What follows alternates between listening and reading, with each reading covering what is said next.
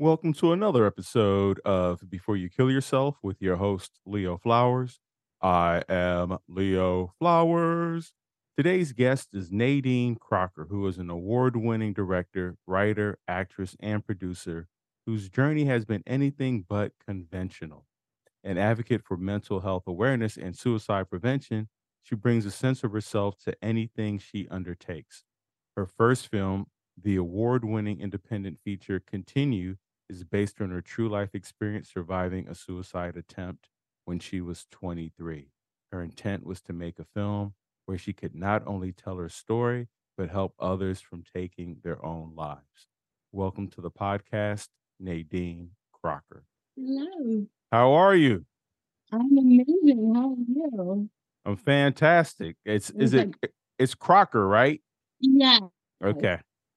I Uh love your name, by the way. Leo Flowers. I have so It's many so people tell me good. that. It's so funny because when I was young, I hated that name, and now I love that name. People are just like, "Your Oh, name." isn't it so funny how that happens? So when you get older, you like that your name is unique, but when you're young, like I hated Nadine. No one could ever say it. People invented letters like Natalie, and you're like, what? There's not even an L. Where are you getting this? But I always had a joke that my alter ego was Dean Wildflower. So when I saw Leo Flowers, I was like, that's I so good.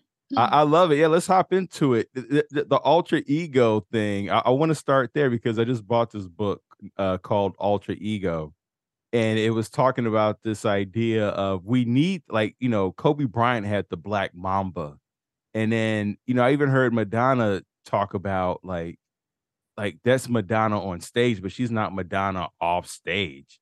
She's not singing and dancing at that. She probably is singing and Yeah, dancing at she home, probably but is. yeah, Yeah, yeah. she's Madonna. I mean, let's be honest. But Yeah, it's so funny. Well, also David Goggins. I don't know if you know. oh, absolutely. I'm obsessed with him, and like he has Goggins, and like in his book, when you're listening, he's like, "I want you to name your alter ego." So what's funny is I hadn't said Dean Wildflower in so long, but I decided that that was my alter ego again, like when I was reading that book. But sorry to interrupt, but like, yeah. No, I love it, and I bring up the alter ego because I think sometimes we get so caught up in trying to define ourselves and who we are, and we don't take the time to notice the different aspects of ourselves. Yeah. There's Leo who has a good night's sleep, and Leo who hasn't had a good night's sleep. There's Leo who's hanging around his boys, and there's Leo who's with his mom and his family. Like there's different aspects of Leos, and I wish I had known that earlier, that like different environments and contexts and times of day and times of year uh yield a different kind of Leo versus I have to figure out who I am.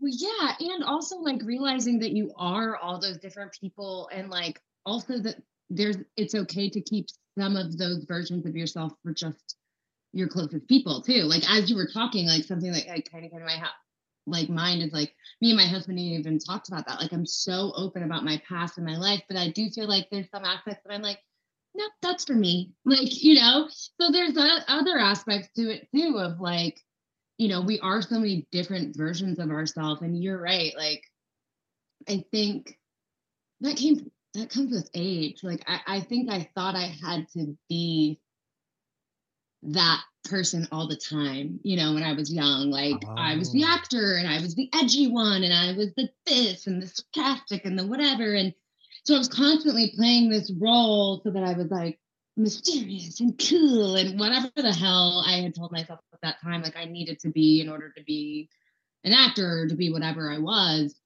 And I think that that's what actually made my most like depressing damn years is like because when you actually know, like, Nadine, I'm goofy. And I'm like, just really, I'm an empath and I'm a lover. And like, I'm not cool. Like, as cool as I might try and pretend, like with the jewelry or the hair or the pixie or like, you're like, oh, that chick. I'm like, no, I'm actually like a total like movie nerd. And like, I do ridiculous voices and like, I'm a mom. And so I have now become a sculptor of weird figurines for my child. Like last night, I got done doing like press and all of these things, and I'm making. I hope no one that is listening to this knows what I'm talking about. Otherwise, you know the pain I'm experiencing. But annoying orange videos. It's this like character that is like the most annoying character. Well, my son's obsessed with it, so I made him a clay figurine of his annoying oranges, and like so it's like we are a million different versions. And I think that, yeah, the alter ego of it all is funny. Like I've now turned because of David Goggins' book. I'm like, now the alter ego of me is like the beast mode me. The rest of it's like, I've stopped like, I guess, trying to be any version that I'm not anymore, which is such a good feeling. It's almost like you have to get through your 20s to just start not giving a shit in your 30s. Do you find because like there is a beast mode Leo Flowers? I played college football and there was a time where I just wanted to stay in beast mode, and anything that wasn't beast mode, I was like something's off, something's wrong, and I was like looking for like some external thing to get me back into beast mode, whether it was like caffeine or some supplement or what have you. I mean, I got to hit the gym, and then with time, as you said, as you age, you recognize that we sometimes we gotta put beast mode away. Like, sometimes, like, beast mode is exhausting and beast mode needs to recover. He needs to hibernate. I can like feel what you're saying, like deep within my bones. Like my husband is like, honestly, for me, finding an amazing support system, like I'm so lucky to have it with my husband and my son. But like, truthfully, he is who's like, shut the computer, beast mode rests. Also, now hibernation time. You have to fricking sleep. You cannot stay in front of your computer for 16 hours straight. But I'm like, straight up, it's probably like a form of mania. Like when I get into a story and when I get into writing, like I have to purge it. I have to get this from my body and I can't rest until it's done. And that'd be okay if at the end of the film I was like of writing it or whatever mode I've just gone into like flow and purge this story from my body. If then I was like, okay, hibernation, then it's like, what was next? And it's just like chill out, sleep, like rest. Also, you need to relax a little bit, like beast mode. So I feel what you're saying so deeply because sometimes, like, my husband can even sense it. He's like, you're antsy in this time of calm, aren't you? And I'm like, yes, like I don't know what to do about it. Like, but so I have to remind myself, like, take a break, because like even when you come back from production, it's like I've missed my family so much. I'm so happy to be back there. But I've been in work mode so long that I'm like, all right, what can I work on? Like, what do I want to start doing? And you're like, you got back yesterday. Could you just maybe like relax? Like maybe sleep. You haven't slept in like 4 months, I know, and then there's that big crash that comes at the end of it too, where you're like, "Oh, wait, why can't I get out of bed? Why is brushing my teeth so hard today? Like, what happened?" Literally. It's what, and I call it like the blues. It's like the post production or like like you get through the entire beast mode of however long it lasted.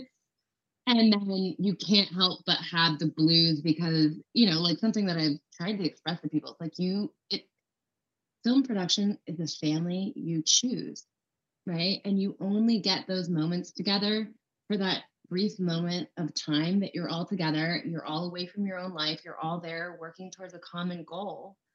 And when it ends, you can't help but mourn like the fact that you'll never have that experience again. You'll never be as uninterrupted altogether again. Like, those people that I worked with, like on Desperation Road, for example, they are all friends of mine and we have all stayed really close. But it's not the same as being together every day in a place we have nothing to do except for hang out with each other and like, we're on set all day and night. So we're just like, you're a family. So yeah, you can't help but have blues like when you return because you've also been like purging like so much creative energy from your body. And it's like, it's like, I don't know, like a ghost, like you're exercising the demons. And now you got to just like rest because you Yeah, just did it, you get home and it's like, "Hey, what do you wanna watch on Netflix tonight?" And you're like, "Oh, can we make a Netflix movie?" Can we? Exactly. I'm like, I don't want to watch a Netflix movie. I want to go make one. You know, but Nadine, you just got back last week. I'm aware. I'm ready to go. Like that's what I always say too. Like I've always had that mind. Like I don't know about you, but I've always been like an overthinker, right? And I have like this mind that is constantly thinking about tomorrow and 5 years from now and 10 years ago, a conversation I had. And you're like, stop, be present. And I've had to like really remind myself of that, especially with like, going like referring to the beast mode, is because you can get so busy chasing the next thing because it is a high. It's like the best feeling ever. And for so many of us, like I worked my entire life to be here. I mean, I dropped out of high school and I moved to Los Angeles when I was 16. I've been working 3 jobs from 16 until 30, so it was just like then invested like my entire life savings and like, was serving tables with all this money invested while I'm trying to put together my first home continue. So you're just like, I've had to take moments to be like, take in where you're at now, experience it. Like, don't start getting consumed with the next thing or, because it's so easy to get excited about the next thing when you're actually getting to do it too. So I'll have to like slow down. Like, even now when I'm talking to you, I'm like, be present in this moment, enjoy Leo flowers, because I get so excited and like, so it's like that constant reminder I've started to really work on of like, okay, beast mode will be there. Still be there when you need her. But like, let's chill and be here too, Is there a fear of losing the beast mode? Meaning, when I think of beast mode as we're talking about it, I also recognize there's an aspect of survival mode. I like, at 16, you drop out of high school, you have to work 3 jobs. And that feeling of being in survival mode, that fight flight mode, that can get addictive where it's like I either am running from a thing or I'm pursuing a thing, but stopping just feels dangerous almost. Do you have you sensed that? Do you feel that? Is that a fear? Yes. Like, first, before I go into that, the answer is yes. Like, like, it's funny that you brought that up though, like, because I always say I have had a long life of trauma. Like, I have been through a lot of stuff. I've had, if you can think of it, I've probably been through it. Not to, maybe that's not true. There's a lot of things I haven't been through, but there's a lot of things I have experienced. And I've always said that I think my trauma is what made me such a great director, is because my fight or flight is sick. Like, I have been in it for so long and I've learned to use it to my advantage. So I do really great in those circumstances because of that. But when you live in that for too long, you can tend to constantly be like, I almost feel like for a while there, I was so used to chaos that I was looking for it. And then I'd be like, God, why do these things keep happening to me? Or like, why did this happen? Or my account, my, debit card got hacked again, or my this. And I just feel like I was constantly looking for that chaos because I was so used to living in that chaos, and for having just go wrong. So, it's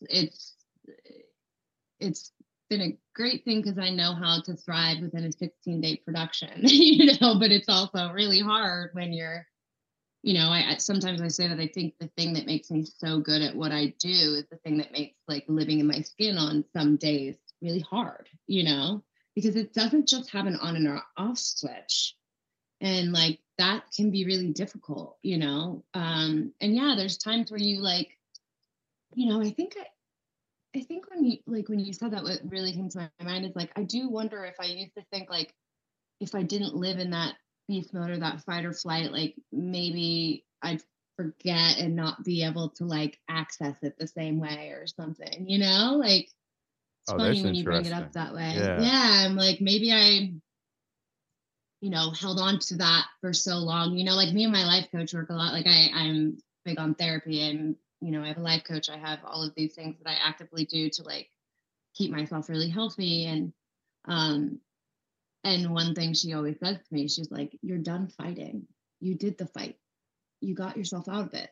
Now it's time to enjoy. You don't need to fight anyone anymore. You don't need to fight." And I'm like, "Oh, that's really hard when you're a fighter." It's like, fudge. You're basically saying, like, drop your whole identity of what you've known for the last like 34 years, and like, you don't have to do that anymore. And I'm like, okay, okay, okay, okay, okay, I can do that. But yeah, because Right. your mind is Like, like, but there's still monsters out there. What are you talking about? Like, I still know the guy who, like whatever yeah, the backstory is, right? You're like, I don't know if I can stop fighting. I feel like I need to keep training.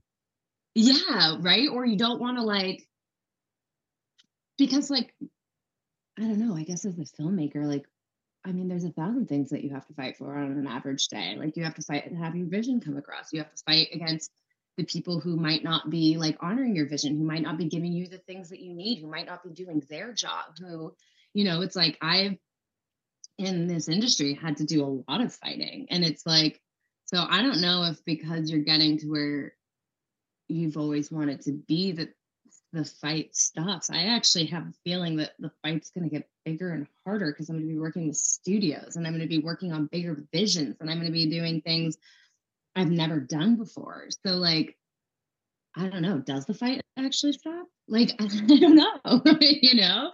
I don't I, think I, it does. I So, like, actually, I don't what? think it does. I have to be honest. I don't think the fight. But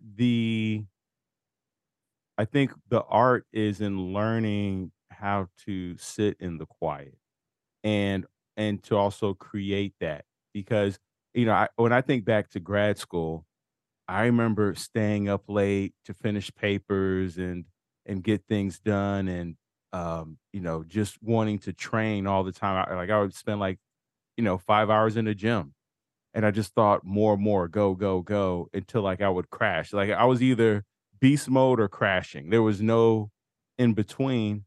And I was like, oh, this is not sustainable though. Like I'm gonna burn out and I'm gonna put myself at risk for injury.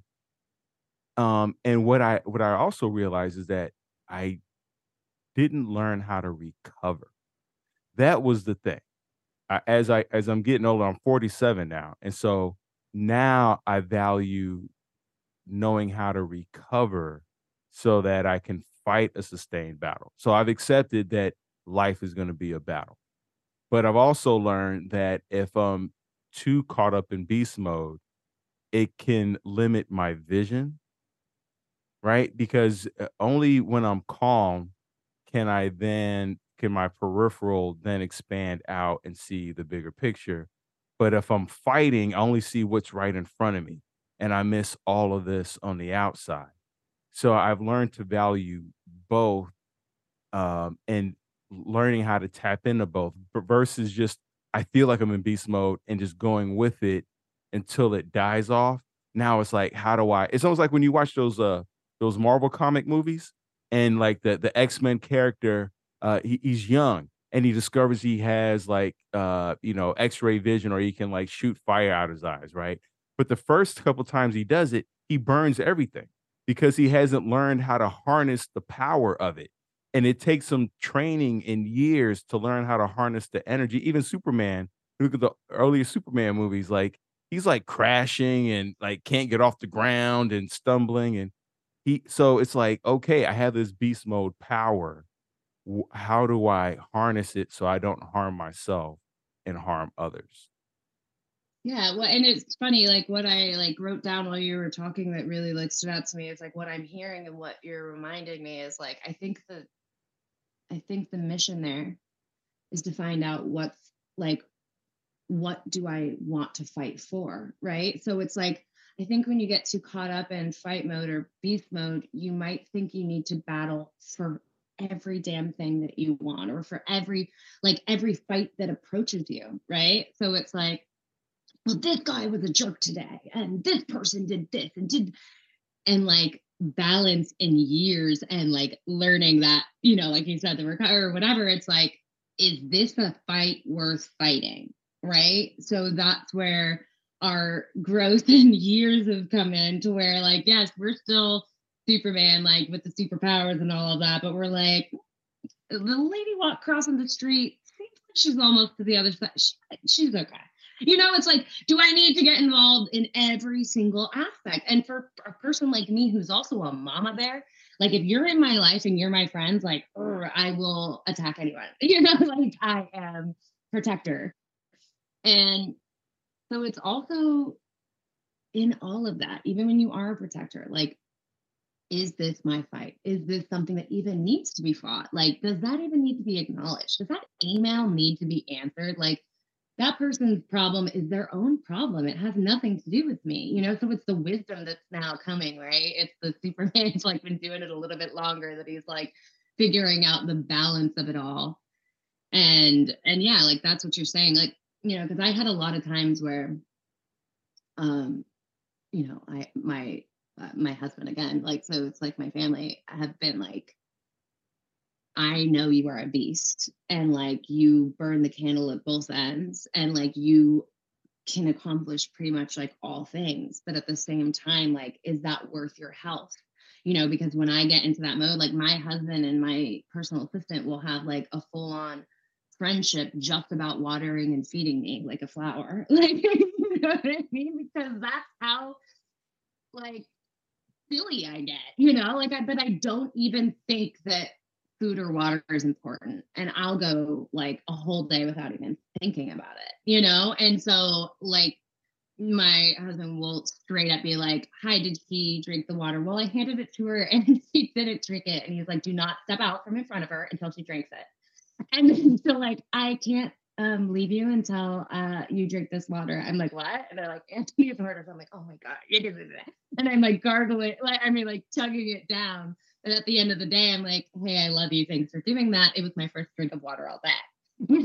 So again, like we can get so caught up in beast mode and goals and dreams and the fight and all of those things that we don't understand that we also have to recharge. And so, yeah, again, that is recovery and like not risking injury. Like we can keep pushing ourselves, but I think the balance is learning. Well, the journey is learning balance. Let me say that. I'm learning balance still. So When was the last time you felt held? hell Held. Held. held. Oh, I Yes. was like, hell? Oh, let's Yeah. get into no. I'm like, speaking of fight, held.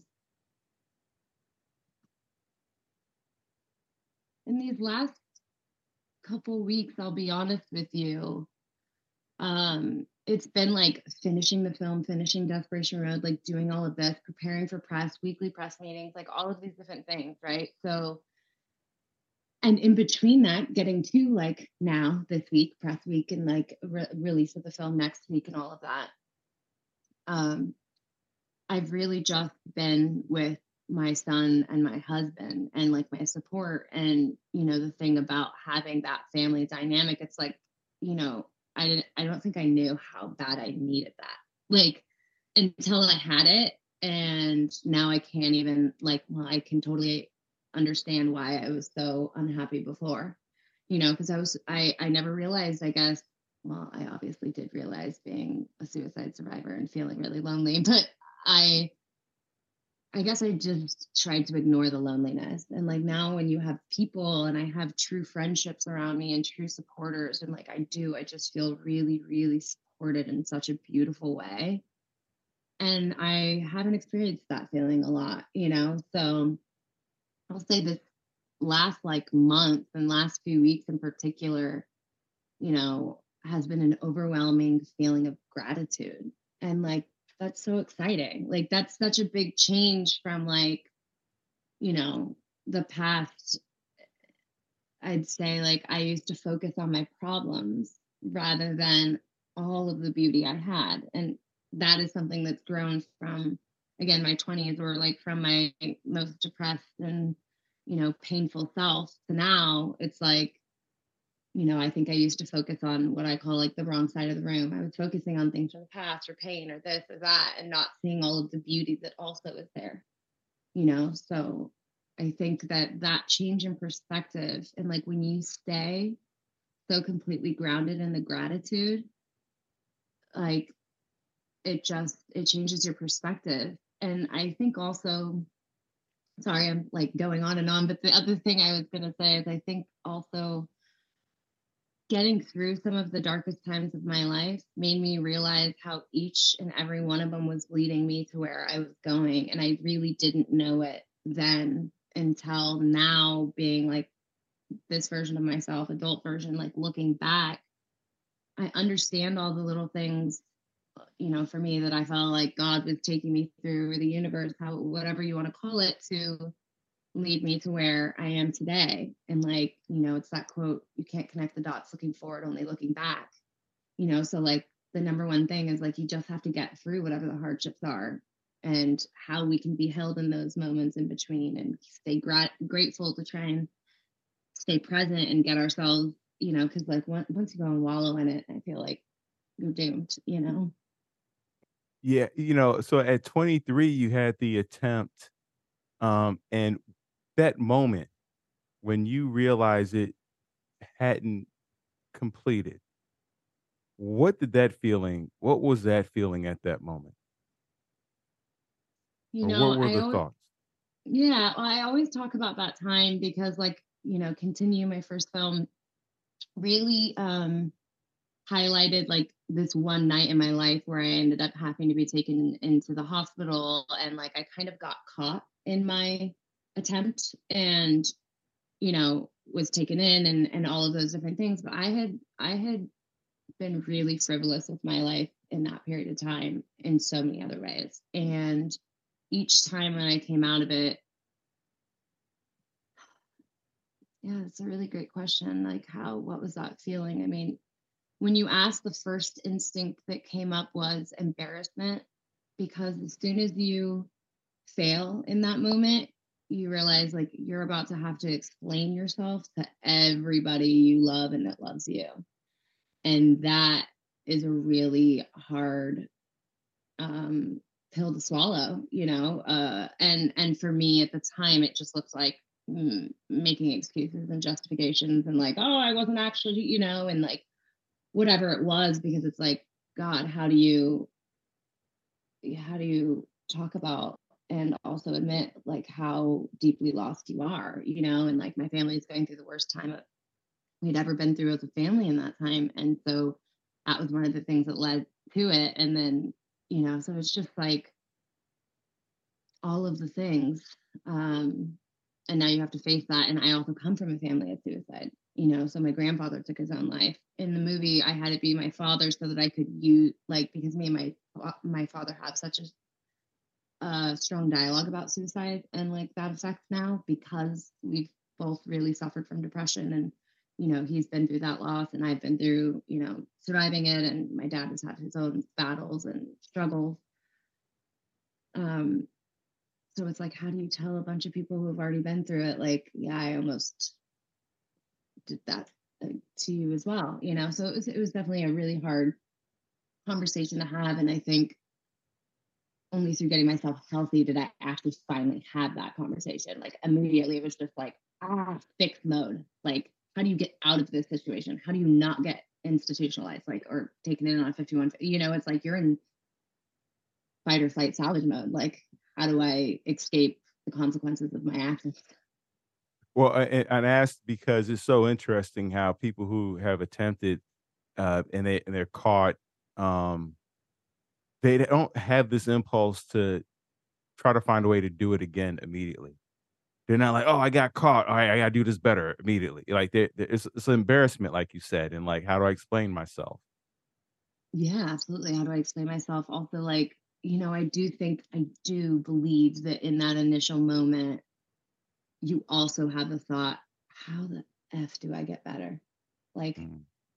how do I stop this? And like, I do think that that's the worst thing about depression and suicidal ideation, is that it doesn't actually feel possible to end it. You know what I mean? Like it becomes, and like I have this whole dialogue in the movie where she explains like, once it's a thought, it's always a thought. This is literally like the quote that I say. And it's like, you can have You go through a breakup, kill yourself. Bad day, kill yourself. Parking ticket, kill yourself, you know?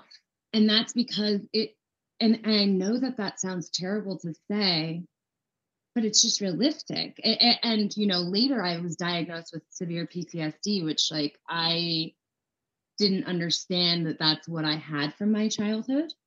Like I thought that was reserved for like veterans and like people who like went to battle. And I'm like, who the hell am I? Like it was only when I was diagnosed and like started to really understand my depression many years later is that like I actually recognize that when I'm severely triggered with my PTSD, it's actually like I can now spot it because it's not like the 10th thought. It's the first. It's like here's the trigger. I should end my life. I should end my like it's instant and like and so now as someone who's gotten myself, who does a lot of work on myself and those feelings and my mental health, I go, oh, you're really triggered. That's your PTSD. So let's take it back. What just did that? Okay. What can you do right now to fix it? Okay, I got to go for a run. I got to get outside. I got to go walk. Like I got to get fresh air. I have to breathe, and it's like then calming myself down and then starting to figure out what it was or, all of the things. But so yeah, it's like when you're in that though, and when you're experiencing it, you don't know what like getting healthy and like starting to understand it seems completely impossible. Having any control over it, completely impossible. But like with deep work that and like people and support to help you, like it is possible. It just takes a lot of effort. But so yeah, going back to that, I think that also my initial thought was like, I'm not gonna make it if I keep on like this. So what do I have to change? What surprised you in that moment where you're explaining yourself, when you are now having to really be honest and vulnerable with the people who are friends and family? What surprised you in terms of their responses, or maybe in your response, or in that whole dynamic of it? Um my first instinct of what when you just said that, like I always try and like listen to the first gut that comes up. And something that I think stands out to me and that I like remember about that time, but I still like remember that people often say to me is like, no one was expecting me to be that way. Like that I had those battles. And like by that I mean on the outside, I seemed outgoing.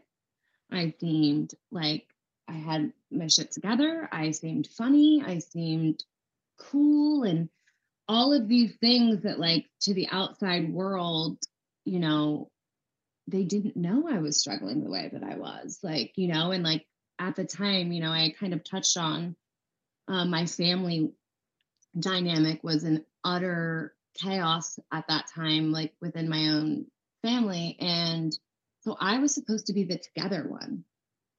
So I also couldn't be honest about how fucked up I was at that time, like, and how much I was struggling. And so I think initially, like, when they called my mom and like when they, did that, and they're like, she's in the hospital for like, and they had known I had self harm because I had been caught like with cuts on my arms and things like that, before. But I don't think they understood I was like as severely lost as I was in that time. And when I went to like writing that film, it like makes me a little bit emotional right now, like talking about it and thinking about it. It's like when I try and embody that, right? Even when I was making Continue and I was trying to create those scenes, like the overall feeling I remember and I like see in my mind of those memories is like pure and utter chaos. Like if I were to take this computer right now and spin and go in and out and like, and I, like it just felt out of control and like messy and like it just like that's what my, inner feeling was just like so messy and like out of control. And so and like the thing about depression is, and the reason I said like I wasn't the person that, like, the reason I really want to stress that is like, 'cause, at that time I used to call myself a chemist. Like, I'm 8 years sober on October 4th. So I'm about to have 8 years. And um, I was a chemist. How many drinks keep the demons away? And I just say the fun and, like, can go and make you laugh and make sure you're having the time of your life and, like, just fun and friend and all of those things. And then I'd get home and it was like, and how many drinks till I unleashed it? Um, so it's like our friends that we think are the strongest and that are the, like, the funniest and the this and that, they could be the person that's struggling the most. So I just want to remind people, like, check in on your friends, and also, like, the overall feeling is loneliness and feeling like a burden when you're in those times. Like, so just let the person know how much you fucking love them. That's all you can do. You open up to your friends, your family, and I'm sure that there was was that when the therapeutic, treatment started in terms of seeing a therapist or group therapy?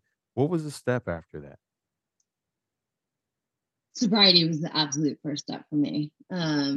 I was numbing, like, till this day I have friends that are like, "You're not an alcoholic." I'm like, no, I am a chemist. Again, like, I'm very good at numbing and, like, knowing exactly when it's time that I don't want to deal with something. And so, the great thing about sobriety is, like, it's always time to deal with something. There's nothing to hide behind anymore. Like, if you're feeling it, let's talk about it. Let's fix it, because it ain't going away unless you do. So first step for me really was sobriety. It was getting out of the relationship I was in at that time, which was, like, very tumultuous and unhealthy. And the person was a big drinker, and, like, it was very obvious I should not be drinking.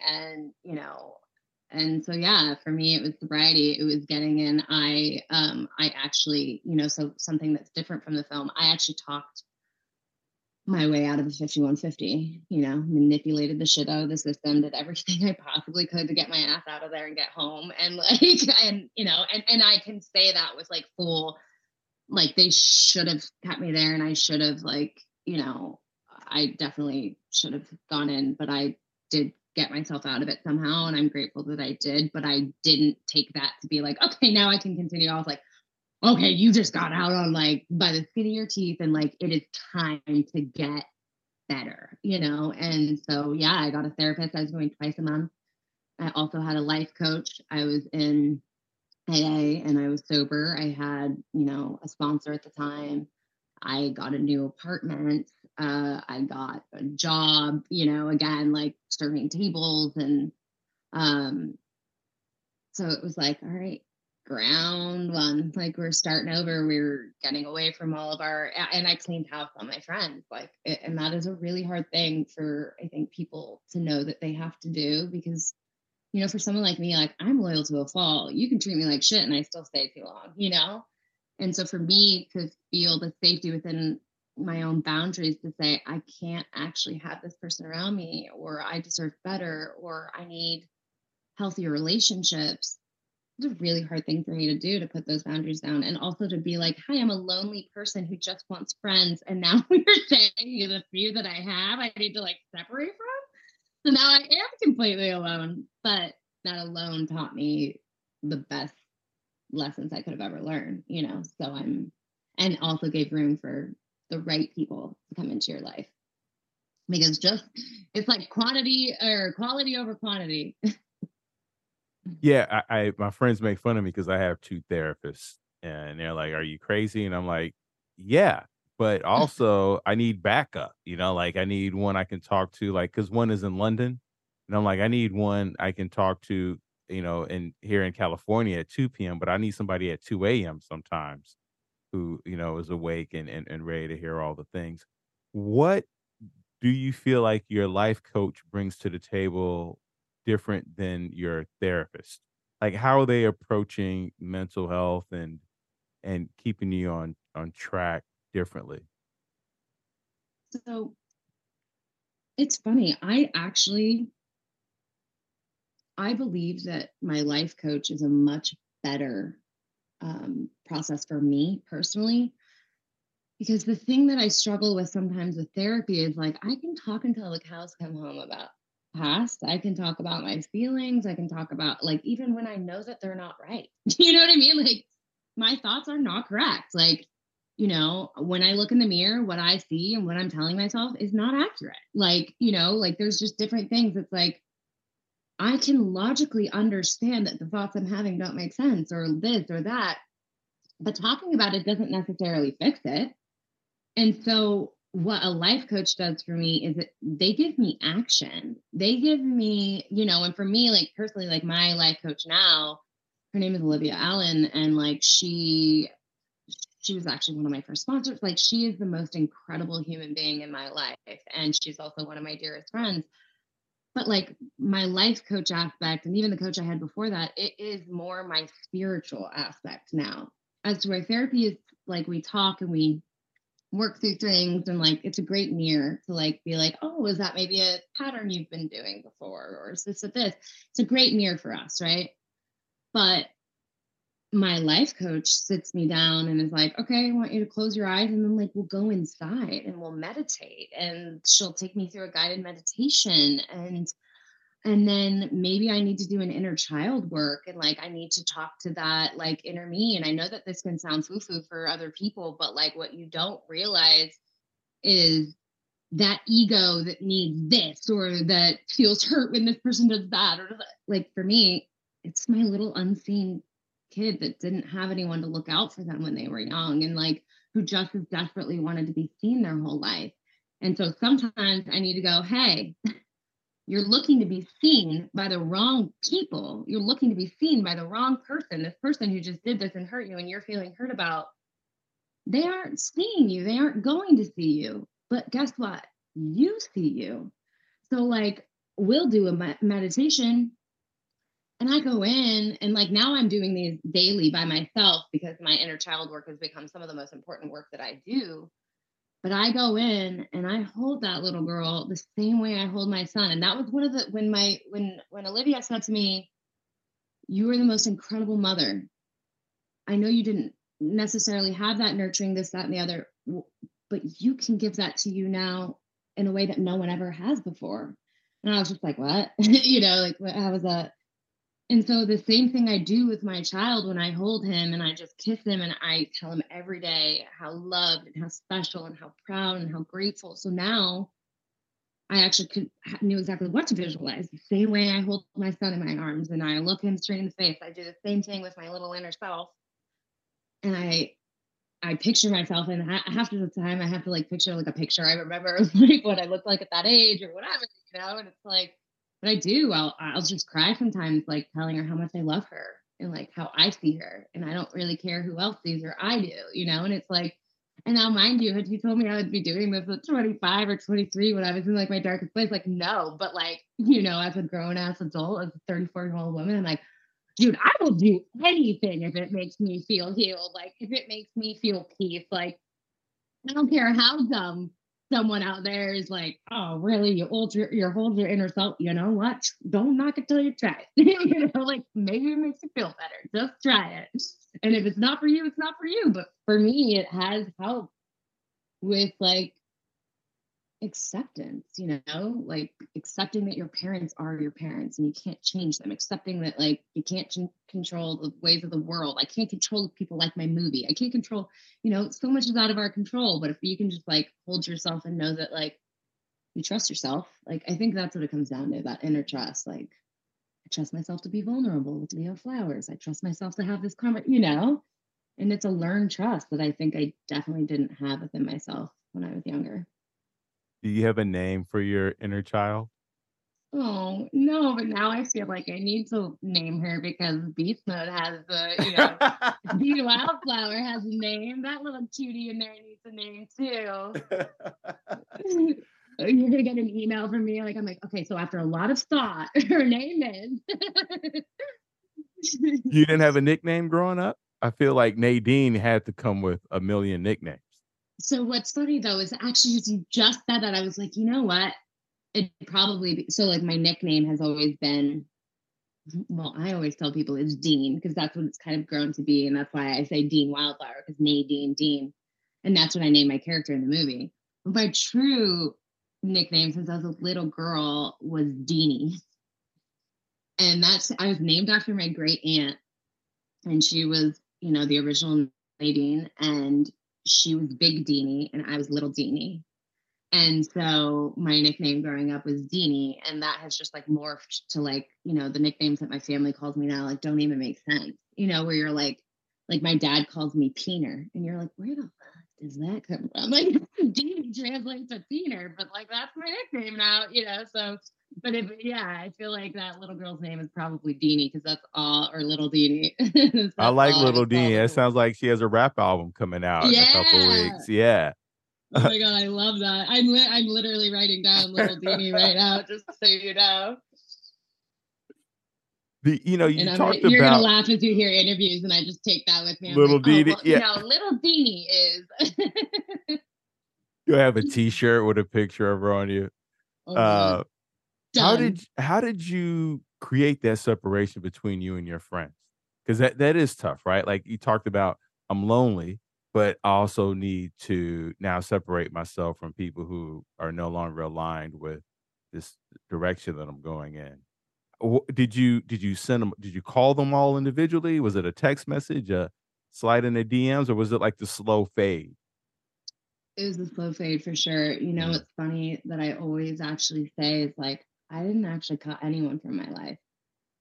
They just stopped reaching out, and it's like I distanced to focus on my health and my healing.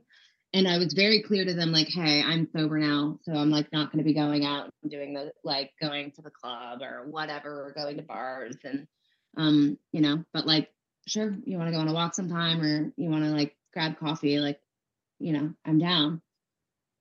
And people faded themselves out. I think you have acquaintances who know you as one way or like know, I was the one, like I don't want to glorify that at all, but I mean, I've been in LA since I was 16. So like, let's just be real. I had a fake ID. I was like going out since way too young. And, so I was like the friend who like got the other friends into the club. And like, I was the friend who like, would go and have the balls to go up to the bouncer and be like sweet talk and then be like, oh, it's just me and five of my friends. Like, and then we'd like get in and, then I was the one who'd be like, go up to the person with the table and be like, oh, like, oh, come on. Like, cause we're all broke. Like, let's be honest. We're like starving artists. It's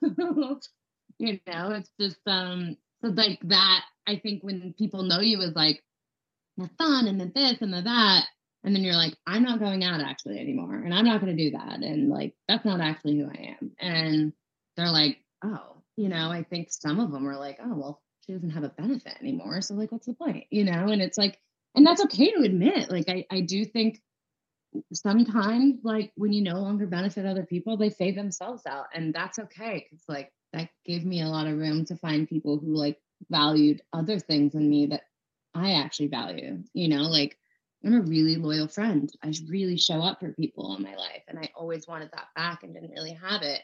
And I think it's because I was searching for it in the wrong places. So your first film was Continue, which was based on your true life experience surviving a suicide attempt when you were 23, and that won awards.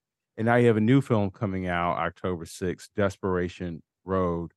What what's the message that you want to come across with this film?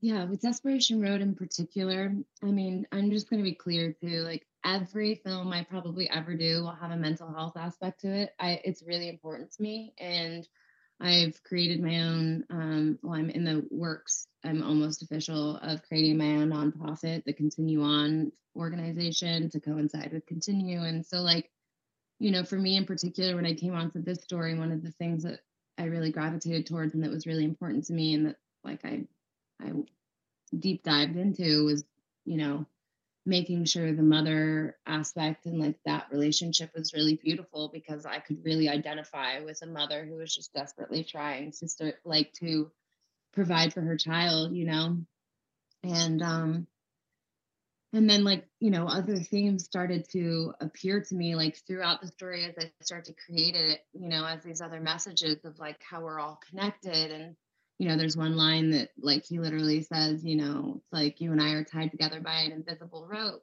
And and then Maven has this line that was really important to me. Not everybody has somebody, right? So it's like, trying to remind people like we don't know what each other is going through on any given day. And you have no idea that your act of kindness could be the thing that changes someone's life, right?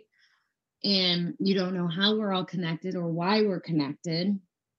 And so, my overall message as well for the film was like forgiveness and redemption. The lead character, Russell, was drinking and driving and killed someone. And, that decision and that mistake affected everyone in the film. And so for me, watching him battle with that decision and with that grief and with that guilt of what he had done, I started to see this really important message there. And I really wanted to like bring that forth of like, we don't have to be our biggest mistakes. We could instead be our biggest act of kindness, you know?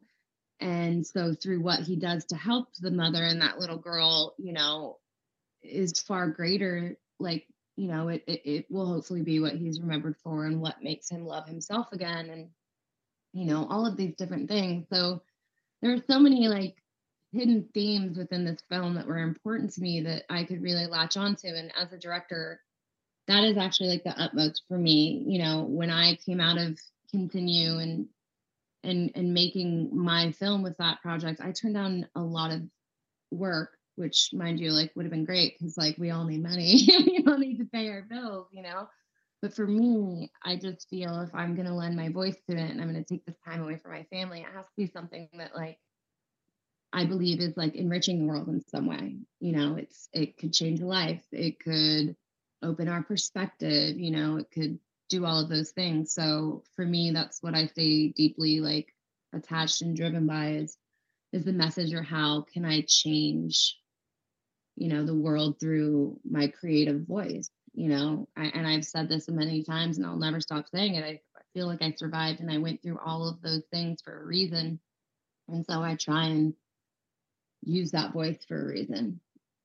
I love that. And penultimate question, I always imagine there's one person listening in who may be on the precipice of wanting to end their life. Before you kill yourself, what would you say to them, Nadine? I would say you have absolutely no idea what tomorrow could bring. And, this is the entire message for my film Continue. And, why I made that film is because if I hadn't survived that night, I would not have done any of the things I dreamed of. I would have been just another lost soul that no one ever heard from, that no one, I'm now a mother, I'm a wife, I'm a friend, I am an advocate for mental health. I use my voice for what's important to me. And I wouldn't have done any of that if I had died that night. So if you are feeling that way, I just urge you to put one foot in front of the other and just give it one more day. And you have no idea what tomorrow can bring. And the only way that you can find out is by giving it one more day. And then one more day after that, and seeking help. And like, I am living proof that we can change. I never, and this is like a really tough thing to admit, but I don't think I ever thought I'd make it to 30. I never thought I'd be a 34-year-old woman right now living my dreams with a little boy that's about to turn 7 years old. Like, I did not see this in my future. And I didn't know I could be this healthy, and feel this much gratitude and happiness every day. So, again, I have absolutely been to the depths of hell, and I have felt complete and utter chaos and loss, and just like there's nothing you can do to change it. And I only know that that was all incorrect, and that I was so completely wrong because I survived that night and because I gave it another day and then another day after that, and I put one foot in front of the other. And now, I stand here a completely different person. I feel like, but that girl is always there. It's always within me, right? And it does take work. And I'm not saying it's going to be perfect. And literally, when you see continue, you're going to understand I made this film for you, whoever you are. Like, I leveraged the goddamn house and I like went all in and I broke myself open because like I just want you to know that your life matters. Like I care and I want you to be here another day. What are you looking forward to in the next 24 hours? Oh, in the next 24 hours, let's see.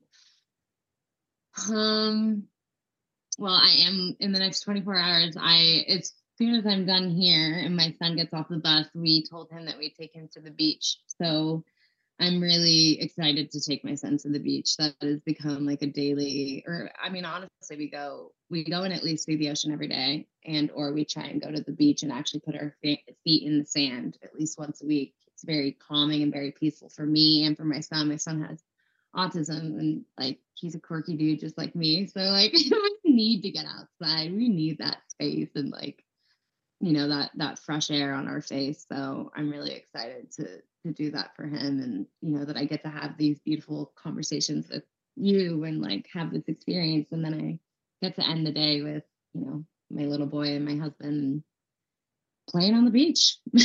I love it. Thank you, Nadine, for joining us. Thank you, listeners, for tuning in. Remember, this podcast is not a substitute for calling the 988 or any of the other 800 numbers that are listed in all of the show notes. You can chat, talk, text. You can go to thrivewithleo.com for one on one coaching with yours truly. Let's get to tomorrow together. Thank you so much, Nadine. Thank you so much.